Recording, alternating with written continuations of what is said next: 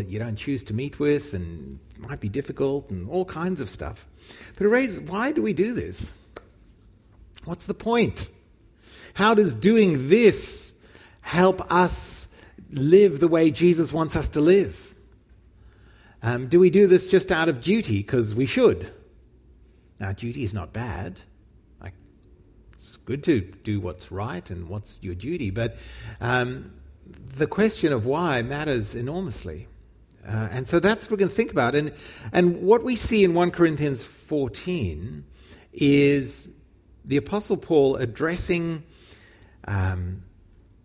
how the early church was meeting and what was going on in the church and what drives him, the why. Well, let me back up. One of the reasons we are to gather is it does seem, when you read the New Testament, that meeting together for worship is really, really important because Paul devotes masses of writing talking about it. Like 1 Corinthians 14 is all about how we organize ourselves as a community when we meet, for example. Actually, 12, 13, and 14 arguably as well. But there's 40 verses. That's a lot of papyrus to spend, a lot of ink to spend talking about arcane instructions around tongues and prophecy, right? And about how we should organize. And I think that's because, from the Bible's point of view, gathering to worship is really, really, really important. And it's really important that we get it done right or well. And why is it important? So let's go. Let's brainstorm this. Why do you reckon it's important to gather like this to worship? Keeps you on track. It keeps you on track. It keeps you on track, so you're heading off in life, you get distracted, you come back here, it refocuses, recenters. Yep, great. What else? Miles. Build each other up. That's great. How do we do that? Encourage each other? Yeah. Because there's a lot of life that just kind of squashes you, and you come here and it's like, yep, I get words of encouragement, I'm lifted up, I get a sense of purpose and meaning again, I know that I'm loved. Yeah, awesome. What else? To learn. Who said that? Oh, Sue, yeah. What do we come to learn? Lots of things. Who do we learn from? From me, the Bible, from each other. Yeah, there we go. That's pretty good. It's great. Okay. Why else do we come? To bring commonality amongst all the diversity that we've got. Yeah, to bring commonality amongst all the diversity that we've got. Or to express that commonality, to rejoice in it. And is that sort of, because we're different? Yeah. Great. Rolf? Watching that Netflix show, The Crown, I've got from Keelan, is that the Queen does this. And it centers her with who she is, with her God, and with her people. And I think it follows from what Keelan is, centers us Yeah. to meet with God and with our Yeah. people. So, Rolf, if you didn't hear it over this side, and for those of you listening online, we do it because the Queen does it. In a helpful sense, like if she goes to church every Sunday and during the week because it centers her in all the demands she's got on her life. It's meeting with God, meeting with other people is just critical. Yeah. And if she needs to do it and can fit it in, she's busier than most of us, even at age 94 or whatever she is. Yeah. What else? Why else do we do it, John? To adjust our sense of self, John said. What do you mean by that, John? I'm forced to hang out with people that I wouldn't normally hang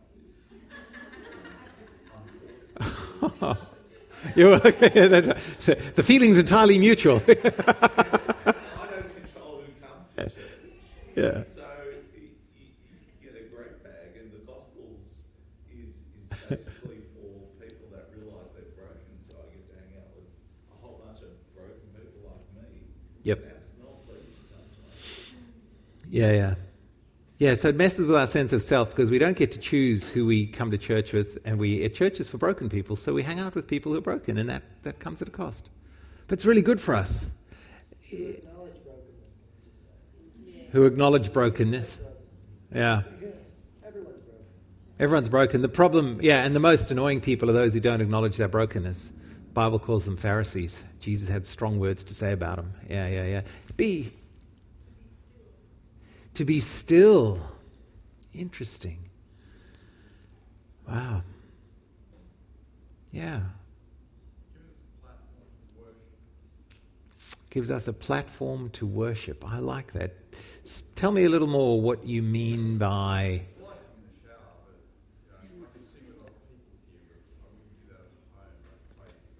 Yeah. There is something incredibly significant and appropriate to gather to sing God's praises. The Bible is full of instructions for us to do that. To lift our hearts, lift our voices to acknowledge who God is. And I sometimes wonder why he needs that, because he can hear you in the shower. If there is a God, he can hear you in the shower. So why does he need us to do it together? Melinda? God called us to love each other and to forbear with one another. And that way we're witnesses of his love and Yeah. towards us when we extend that love and grace towards each other. And then we can go out and be witnesses. Yeah. There's no love or there's nothing. Yeah, that's... So, No church.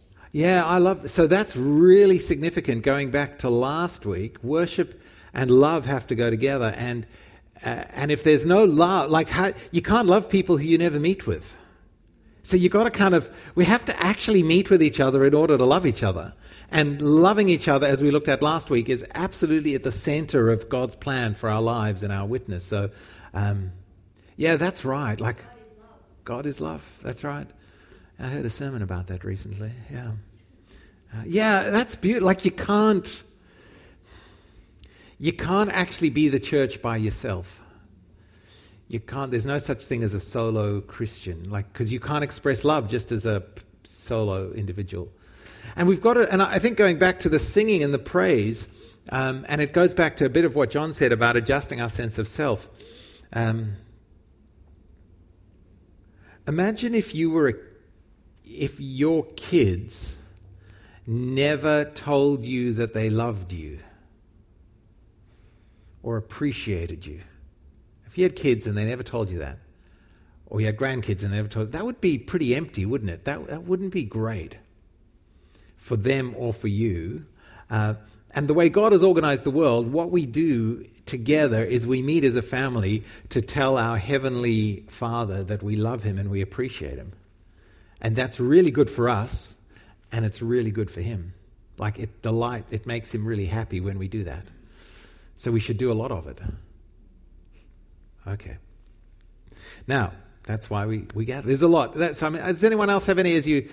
Yeah, Kim? I think just gathering together is a great testimony to the community. I've been to, as a tourist, places where churches are so empty that they're not functional. Yeah. How sad that is. Yeah. So, if they see a group of people gathering here every week, at least it's telling the community we think there's a God and we think it's worthwhile. Yeah. So it's an important witness to have it where we gather. We think God's worthwhile. We think it's worth meeting with each other, and it tells the world that there's a God. Which goes to where we end up with 1 Corinthians 14. Paul is really keen to say that we gather to give expression to the reality of who we are as brothers and sisters in Christ, to give expression to the kingdom of God, actually, to give people a taste of heaven. That our meeting makes visible in time and space the reality of that eternal family that will be all of ours one day. So when God makes the world new again, we'll live with Him in a new creation, in glory, where everything is made perfect. And what we experience now is a foretaste of that. This is meant to be a working model for ourselves and each other, a working model of what true humanity looks like, about what the restored humanity looks like. That's what church is. It's pulling into the present, pulling into this age, a picture of restored humanity in the age to come. Which means that when people walk in and join us as we express that in our small groups and in our larger gatherings like this, they should look at what happens here and how we treat each other and how we treat God and go, there really is a God. And this is what it means to be renewed and restored and fully alive as a human being. That's what should happen. It's pretty cool. And then they should fall down and worship that God. Because they go, I want that. So that's what 1 Corinthians 14 is all about. And I'm feeling, in a way, more than almost any sermon I've preached in quite a while, just the limits of time and structure as we try and unpack this, because it's one of those passages that requires lots of workshopping and lots of thinking and lots of experimenting together to figure out how we do it. So what I'm going to try and do is a bit of a monologue to, get us along the lines, and just aware that it's one of those things we need to sit with and think with as a church for the years to come about, how do we worship in a way that actually gets at the heart of what the Bible wants us to do and how we should do it in a way that is a working model of the new humanity. So there are two key points that Paul makes about that are to govern our worshipping together, if it's to be useful. One is intelligibility, and the second is order. So they're important. And they're important in the context that Paul was writing to the Corinthians. There were many sects, prophets, and oracles in the city of Corinth and in the ancient world, and much ecstatic worship would happen. And it would seem like the Corinthians, some of them, had started to believe that the measure of true spirituality was ecstasis, was ecstatic worship. If you could lose yourself in an ecstatic experience evidenced by speaking in tongues in an uncontrolled fashion, prophecy, and everyone in a religious frenzy, and I don't mean that in a disparaging way, then you were really spiritual. Like that was... Because then you were like many of the other sects around you and other religious experiences around you. Like, man, if you can just lose yourself, that's the height of it. And Paul says in 1 Corinthians, no, that's not right. What really matters, there's nothing wrong with religious ecstasy. Speaking in tongues is really important, as we'll see. But intelligibility matters, like actually understanding, because God is a God who appeals to us as whole beings, including our minds, and He's a God who speaks and who communicates. And words, intelligible words, are the medium of relationship. And what God wants from people is to be drawn into a relationship with Him. So you got to understand God with your mind. You got to get what others are saying. It's very important. And the second one is order. That is that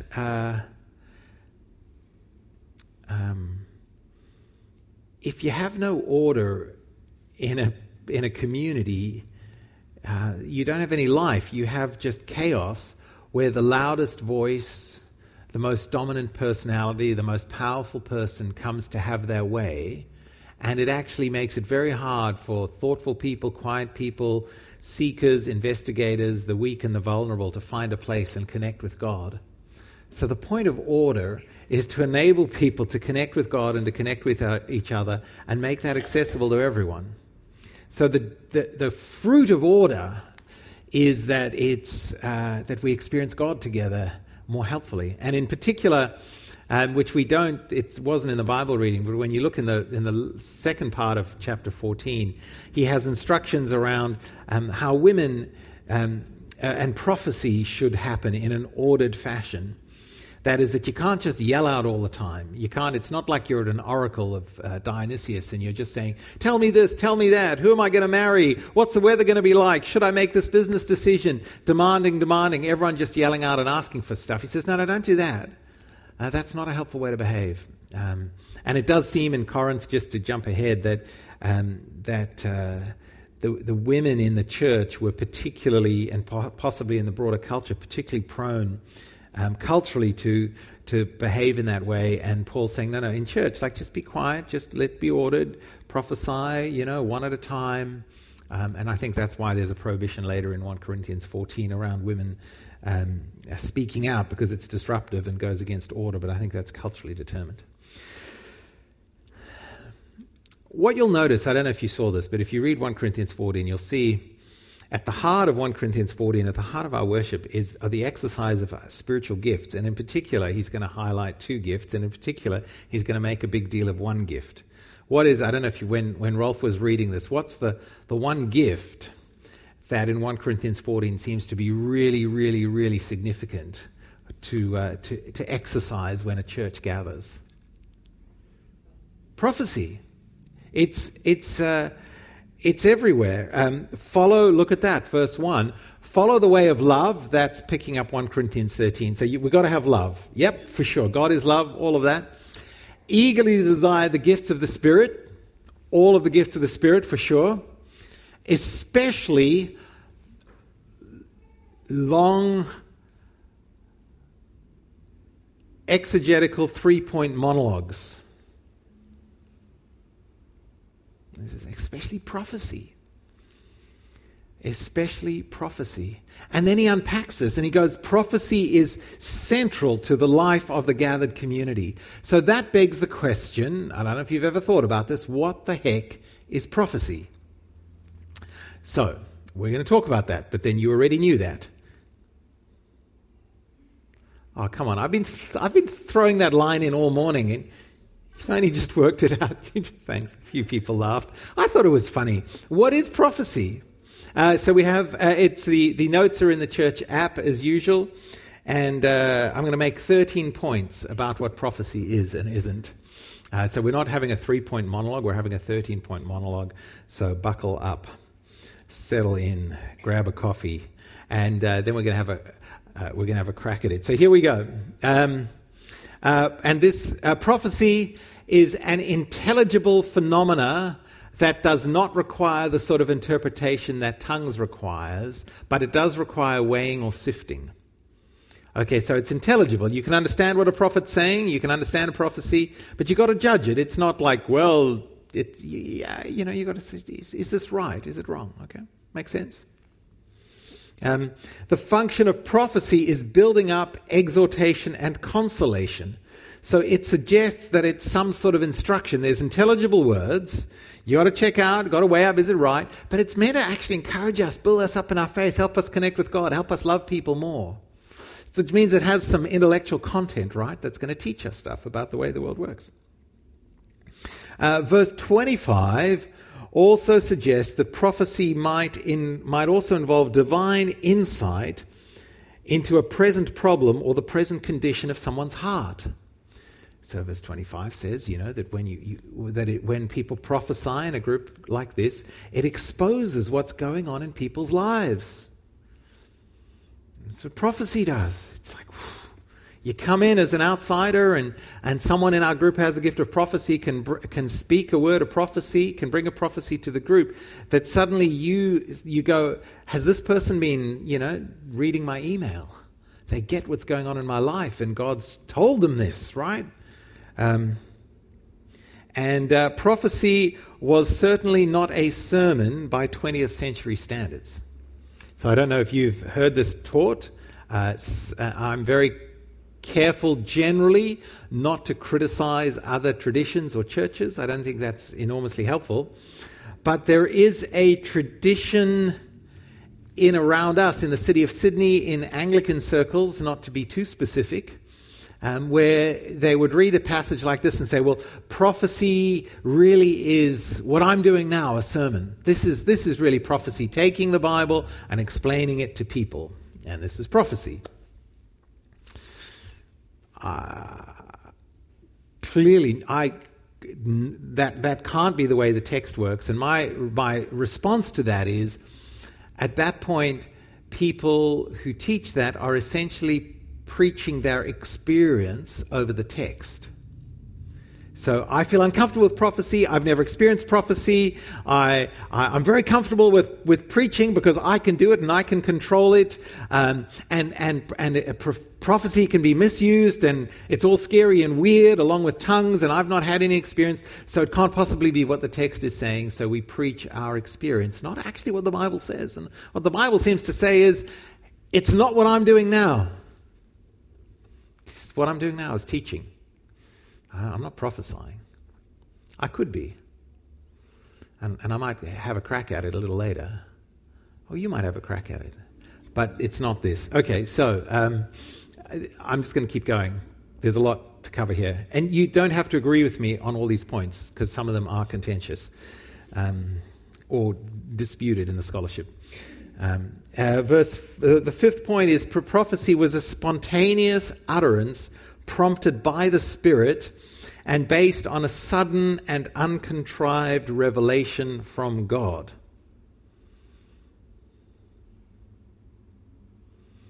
Okay, that is what I'm doing now is the basis of hours and hours of preparation and work. Prophecy is when we're praying together and we're in church and you're sitting around and you go, God has just put a thought in my head, a picture in my head that gives me great clarity about something in your life or my life or something that is going to happen, and it comes directly from God. I can't control it. I can't control. I don't control the revelation. I control what I do with it, but it comes from God. Now that makes some people really uncomfortable.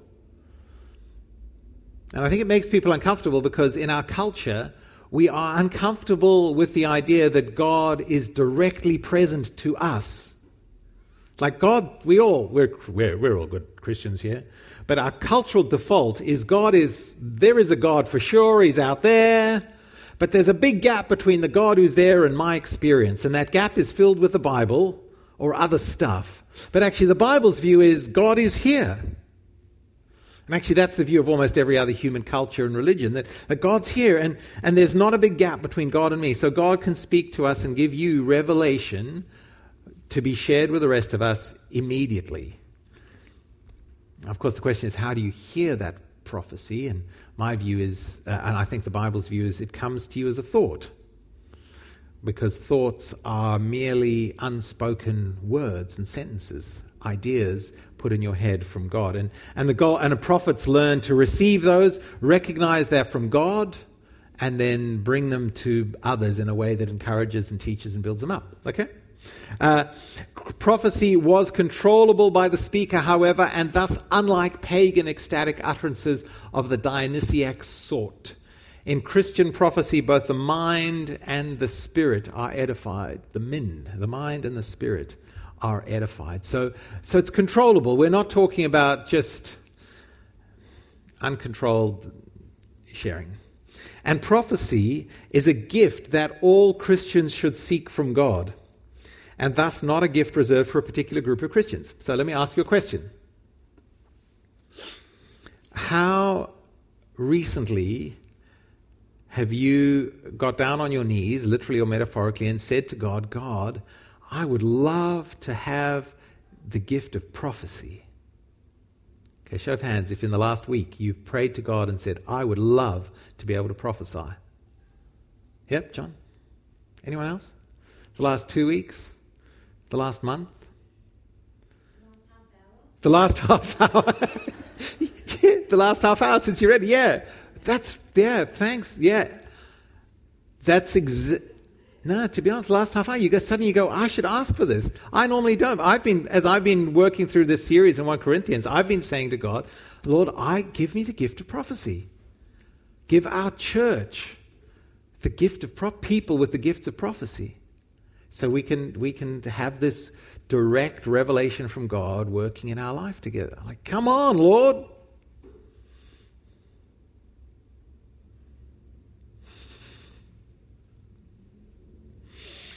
Paul doesn't regard prophecy as completely identical with teaching, since he distinguishes the two in chapter 12:29 and elsewhere. So there's a distinction. Oh, and by the way, the same people who say that prophecy is the same as preaching are the same people who think that women shouldn't preach, even when Paul is clear in 1 Corinthians 11 that women can prophesy.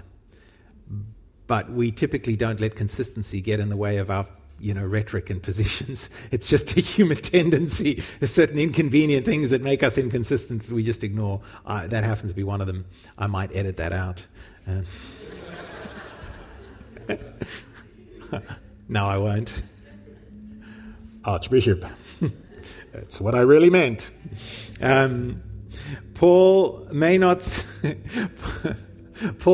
see Christian prophecy as having the same authority of Scripture, including Old Testament prophecy, since he speaks of judging or weighing on prophecies and thus sifting the wheat from the chaff. So when we prophesy in our church, it doesn't have the same authority as an Old Testament prophet who stands up and says, like in Isaiah or Jeremiah, "Thus says the Lord," boom, you'd better do it or you're going to hell. It's not the same. But that's not to say it's not from God. It's just that it comes with a different level of authority, and it's got to be evaluated. So when someone says, and because the ultimate authority, the final word is Scripture, but we're to judge and weigh up, and Paul encourages that.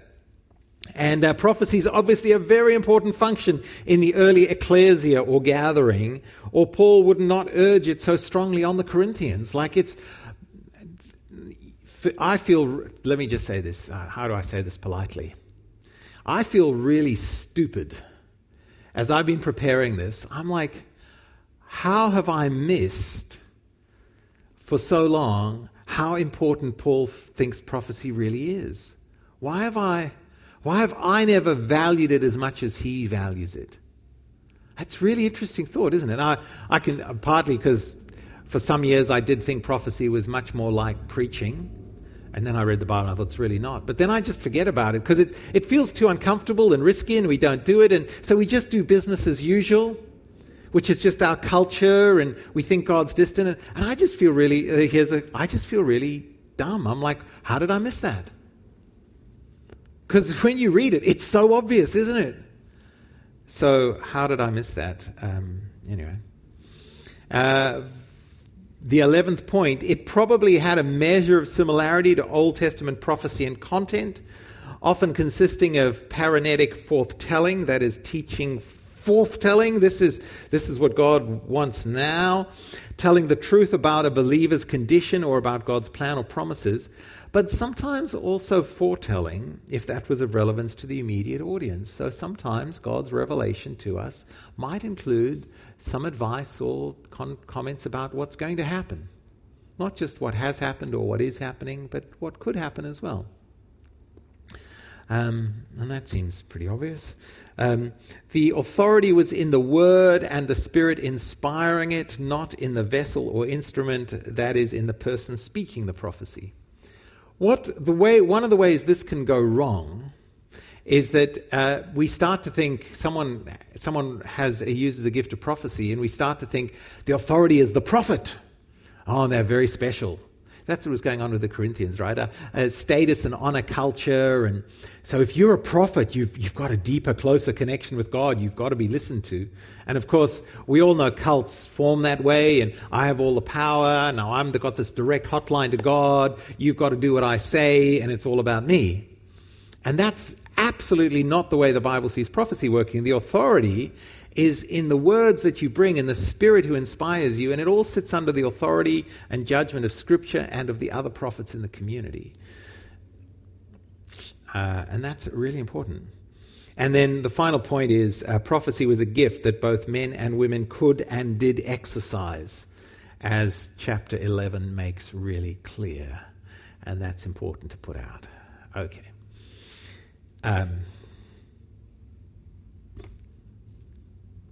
If you're interested, in the sake of intellectual honesty, these 13 points come from a scholar called Ben Witherington III in his commentary on 1 Corinthians 14, and I think he has done a phenomenal job of all the stuff I've read of just going, this is how prophecy works in this text. It's all in the app, and the PDF notes are available as well if you want to go away and think about these and process it. So now I'm going to stop and take questions and comments or prophecy.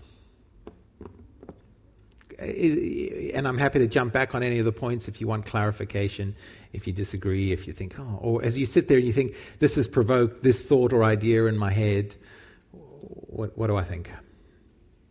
Well, I think a lot of us have seen that sort of prophecy thing happening in some of those wild evangelical churches, particularly from the States. Yep. And, where someone's standing up there and going, yes, and that makes you very nervous because you think, it's just the psychology of their brain. Yeah. I think that's where it's hard to discern. So we see, we're put off from this because we see really bad examples of it online from televangelists, largely from America. The movie Leap of Faith with Steve Martin, it's a great example of what makes us cringe. There's lots of this in the African churches as well. If you go to Africa, I'm linked into a whole bunch of groups from Zimbabwe, and you see some of the Zimbabwean prophets, and you go, wow, I just don't think that's what Paul had in mind in 1 Corinthians 14. But then I don't think what we're doing now is what he had in mind either, so we've also got to learn with humility, eh? And again, the fact that it can go wrong doesn't mean we shouldn't do it. It just means we've got to be careful and humble. Penny. It's funny that you're preaching on this week because I've just finished an extraordinary book called Metanoia, which is written by an Australian actress called Anna McGahn, who's in her 30s, she lives in Melbourne. But at age 25, she lived a very wild lifestyle, and she came to Christ through prophecy. Yep. And the second part of the book is her talking about how God started speaking to her on behalf of other people. She started saying, I started getting messages about people I was speaking to, and she didn't believe in God. So it really opened my mind to the idea of prophecy just this week. Wow. And so I don't know if you're interested in it. Yeah, you can buy it at Koorong, and it's called Metanoia. Metanoia, Anna McGahn. It's the most extraordinary story. Yeah, story of coming to God through the experience of prophecy and prophesying about others. Jono, I see that hand. Can you try and help me understand verses 22 to 25 a little bit more? Maybe. Sure. Verses 22, 25.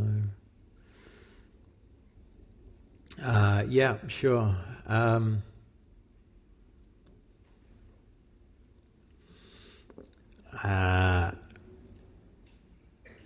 Tongues, then, are a sign not for believers, but for unbelievers. This is going to be a long discussion, Jono.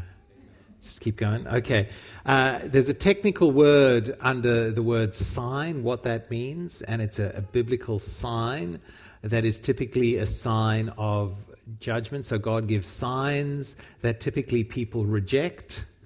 And so like the sign of Jonah, people reject it, and that's a sign of judgment. So what Paul is saying there is that tongues are a sign that God is at work in the community that unbelievers will reject, that they'll go, this is just nonsense, right? It's not for believers but it's a sign almost of judgment for the unbelievers. Prophecy, however, is not a sign for unbelievers but for believers. I think he's still using the word sign there, which means, I think, prophecy, if believers reject prophecy, it functions as a sign of judgment against believers. So we are saying, no, God can't possibly do this. God's not in this. Okay, I think that's what's going on. So I think, as best I can read it, and it's a little complicated, and I could change my mind on it, but I think that's what's going on as I read the commentaries and the original there.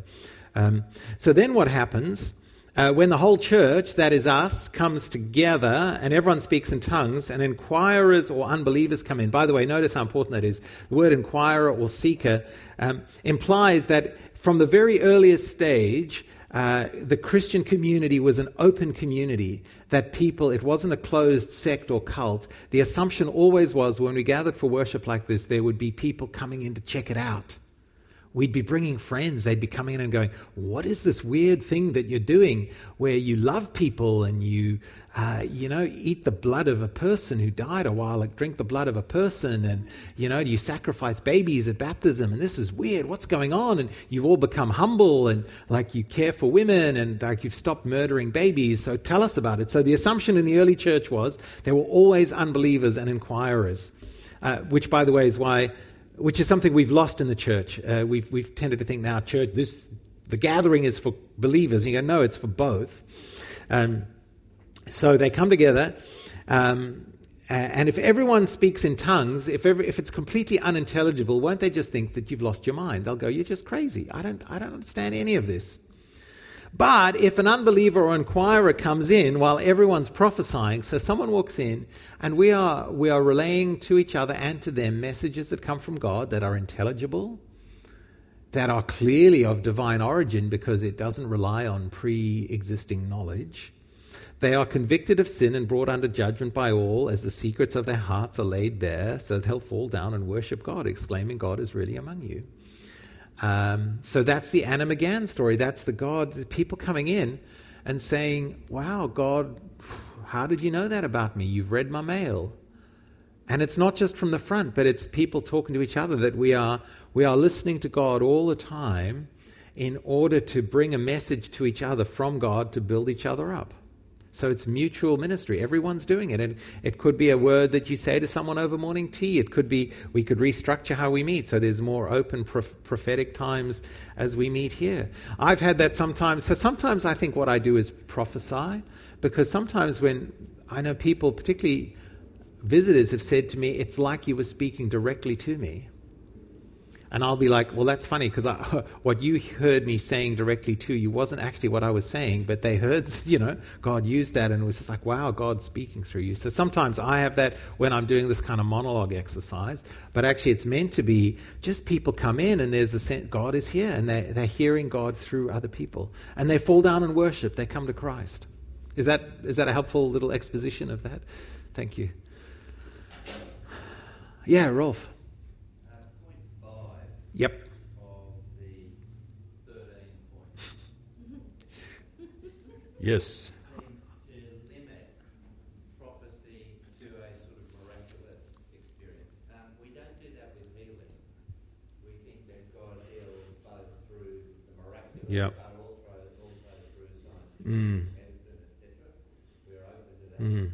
So why are we limiting prophecy to this sudden and uncontrived revelation? What about a situation where someone who is apparently or seems to have all the gifts or fruits of the Spirit, has an intellectual and experience in Christian things and interprets and is quite helpful? Is that not prophecy? Could be.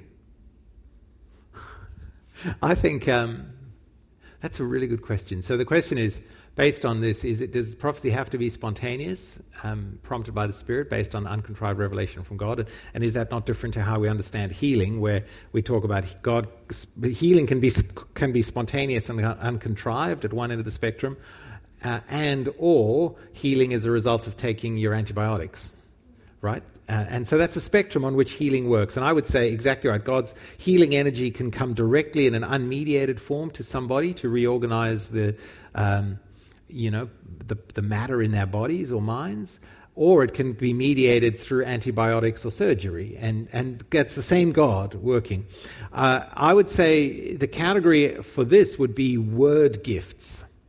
So if word gifts are the category, the same category as healing, on the one end you have the gift of teaching, which is sort of what I'm doing now. So I've spent years studying, thinking, reading, blah, blah, blah. I'm applying, and God is using all of that work that I've done in order to teach, right?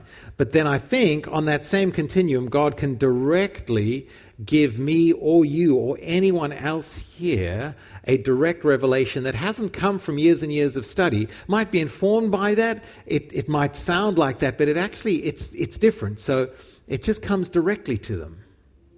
I think that's the continuum. So word gift continuum parallels healing continuum, and I think there's a directness that can come through prophecy that distinguishes it from teaching. Is that... Well, there's also the added complication in teaching that you've spent the last week also utilising the experience and skills of 30 plus years to bring to this particular issue that you are bringing to us. So teaching is clearly distinguished from prophecy. Yeah, it is. But I'm also really open as I'm here for God to use me directly, for sure.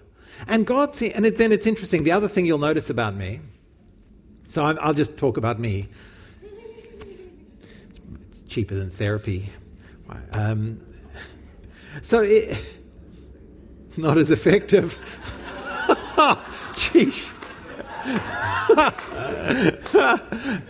Hey, how would you know, John? I mean, I'm only the great example of well self-actualized integrated human being because I spent 30 years using the pulpit to talk about myself. Imagine if I'd spend all that time in therapy. I think God uses our natural abilities in all of this as well. So I don't think there's a separation between the natural and the kind of so-called supernatural. God has given me the ability to understand people intuitively and very quickly. So from a very young age, people and their motives seem very transparent to me. You may not have noticed this about me. Some people find it quite like you're all pretty transparent. What drives you, your motives. I would be, so that's really useful. And it comes from being hyper-vigilant as a young person growing up in a trauma environment, right? And learning to read people. So I have all of that. That's my life, that's my personality type, that's my family of origin.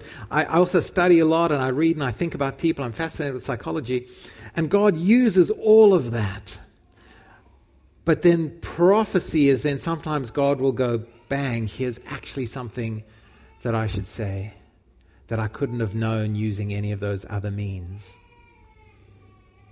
Yeah, I think that's how it works. In fact, I'm pretty sure that is. Kim? God can use the intellectually impaired to prophesy, for sure, and children. In fact, Acts chapter 2, Joel's prophecy in the Old Testament says that men and women and boys and girls will prophesy. God can speak through kids, for sure. Okay, speaking of which, it's so lovely to have all our children back. So I'm going to leave it there.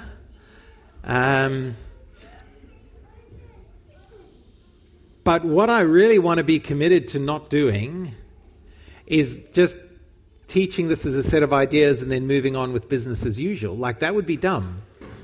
So we are on a journey to... Well, let me pray. I'm going to pray. We're on a journey to do verse 1, to follow the way of love, to eagerly desire the gifts of the Spirit, and especially prophecy. Like, that would be, I just think that's clearly what our church needs, according to the Bible. So I'm going to pray, then we're going to sing again, and then we're going to have morning tea, and it's so wonderful to see the kids back. Lord God, help us as a church family to follow the way of love. Help us to eagerly desire every gift that you want to give us by your Holy Spirit. But especially, Lord Jesus, I pray for our church that you will give us a hunger for and then the reality of the gift of prophecy. It's a little unclear in my mind how that's going to work and what it's going to look like, and I'm sure it's unclear in many of our minds. But this feels like a very significant step to take as a church, to just stand up and say, we desire this gift, Lord. Deeply we desire it. We want to see it. We want to see your Holy Spirit gift us with this. And we ask this in Jesus' name. Amen. We're going to stand and